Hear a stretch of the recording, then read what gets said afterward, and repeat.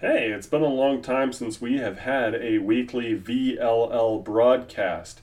The introduction of the Sex and Marriage series, in addition to evaluating modern theology, has put that on the back burner. We haven't had as many topical uploads. But today is a little special, mostly because the weather is terrible and I don't know if the power is going to stay on. Yeah, doing a whole half hour to 45-minute upload for sex and marriage or evaluating modern theology or any other series that I've been doing would be just a weensy bit dangerous. The power could go out, I could lose everything, my computer could crash and set on fire, and everybody in my block could die. Maybe there'd be some cool, like, special effects or something, James Cameron style, but there's no betting on it. I don't want to take that risk. So instead of leaving people without any audio upload for Monday, I decided to give everybody a nice little update on the Very Lutheran Project. How we doing? How have things been going? And what is the future going to hold for us? First and foremost, some excellent news. The Catacomb Synod Deacon training is well underway. You might have noticed that there are Catacomb Synod Basics starting up on the SoundCloud. It's what differentiates us from, say, the Missouri Synod or the Wisconsin Synod or the ELCA, etc., and so forth. What makes us different? The thing I didn't mention about the Catacomb Synod Basics series is that it's a re-recording of conversations I've been having with people who asked me for help training them for the diaconate. We've got a good number of young men here who have asked for help in becoming a deacon or a lay leader in the Catacomb Synod. They have felt the call of God upon their hearts and they want to help.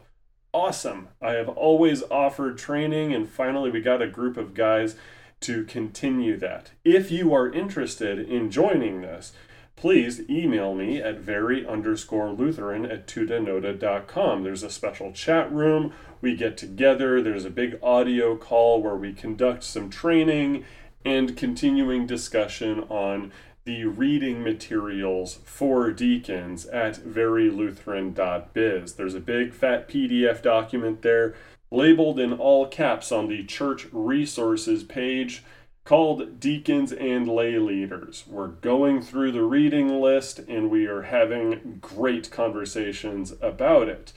The next day, I record on the TLDR version of that conversation without the specific application to the deacons. We're keeping it more or less on doctrine for the SoundCloud uploads and giving more leadership orientation in the chat room. Again, if you're interested in that, great. Just shoot me an email and we can start talking. So that's the first bit of news for the Very Lutheran Project. We are getting men signing up to do deacon training, and I praise the Lord for it. Next up, we are also increasing the volume of writing on the site. And it's always in PDF. You might be wondering about that. If you go to verylutheran.biz, you'll see all these PDFs of sermons and articles and liturgies. Why is it always in PDF? Why don't I have a special different page? Well, first off, because I want people saving this stuff in case the site ever goes down from some catastrophic internet outage or something. People will have it at home, they can still access it. Second, my request to anybody that's willing is for them to share it far and wide. And if you have a friend who maybe doesn't trust the website, you can still send them the materials when having conversations about this sort of thing. It's for everybody's long-term convenience. And it's way more convenient for house churches to have something easily printed out as opposed to trying to print a web page directly. My goodness, that is one of the worst things ever. Now, I'm bringing that up because we have extended the offer for anybody that wants to write theological resources or articles or comments or even opinion pieces, editorials for the Very Lutheran Project. If you send it in PDF format to me via email, I'll take a look at it. Maybe I can edit it. But the worst I'm going to say is no, and the best I'm going to say is, all right, let's throw this up there on the site. We recently had an edition from John Young for Angles of Attack. He did a great job explaining some of the modern angles of attack assailing the church in today's culture. Did a great job, and if you see that or the 35 Theses Against Mormonism that was also sent in to me from a listener, we have this to build something of a community. Because right now in a lot of the churches out there, especially Lutheran churches, there isn't much conversation going on. And a lot of clergy are so allergic to actual conversations with the laity that they just shut them down. They just shut down a person in the middle of a church instead of actually engaging with them. I want to change that, and we're starting to see the fruits of that up on the website. Another important news item is that we are almost done with our Bible study series on the book of Hebrews. Now, I need to know from y'all, and please email me. I would love this interaction. Once we're done with the book of Hebrews Bible study, it might be convenient for some people to have it as one big document, and I would include more into it. This would be something of a book or a booklet where we would have a guide on how to run Bible studies, a guide on how to use each chapter, some extra theological materials, things like that. The idea would be I could bring this all up together for house churches to have as a guide to Hebrews, even if sometimes time constraints mean some chapters get smaller amounts of attention than others.